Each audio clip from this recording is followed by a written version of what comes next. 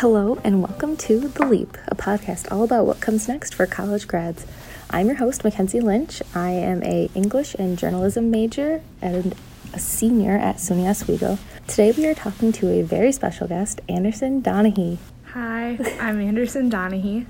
Why don't you introduce yourself, maybe say your major and your year, what you want to do when you graduate. I am a freshman at SUNY Oswego. My major is adolescent education with a concentration in English, so I'd like to teach high school. After college, I plan on moving to Fairfax, Virginia, which was my hometown when I was like a wee little sapling. And I'd like to get my master's degree at George Mason and then end up teaching somewhere around the DC area. So like for a freshman, you really generally have a really good outline plan of what you want to do after you graduate. Yeah. That's awesome. When I was a freshman, I remember I didn't really know what I wanted to do, and it's honestly taken me a long time to actually figure out, like, this is exactly what I want to do with my degrees. Mm-hmm. Have you, like, always known that that's what you want to do? Yeah, my grandpa was a principal and an elementary school teacher, and then my mom is a special ed teacher, so teaching's kind of always been in the family, but I've been planning for George Mason since I was 8, I think. So, like, knowing where I wanted to go and what I wanted to do has always been something that I, like, knew for sure. It was just, like, how I got there. That was always the big, daunting, like, what am I going to do with my life kind of thing. Has SUNY Oswego always been in the plan for you? Like, did you plan to come here when you graduated high school? Because it is a big teaching college. I was originally planning on going to George Mason, but since I live in New York, out-of-state residency was going to be a lot more. No, out-of-state tuition was going to be a lot more money than what I could afford.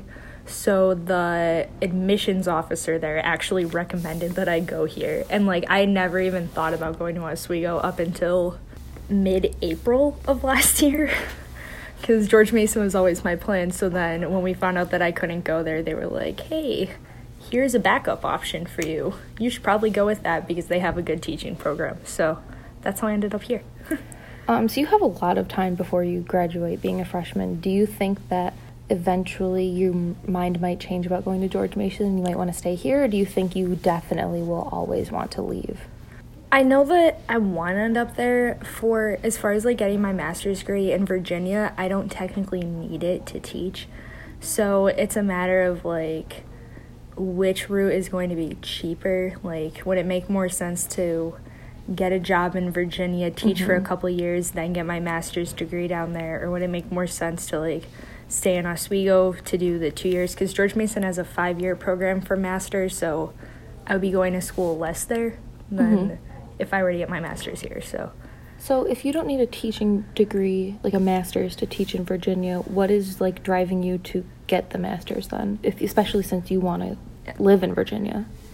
It helps with your pay a lot, because if you have the higher degree, then it's more qualifications. You're, like, I guess. Prestigious. Yeah, my mom knows the technicalities behind it because she's already been through all this stuff and I haven't, but I just know that it helps out with your pay a lot, so that'll be a perk.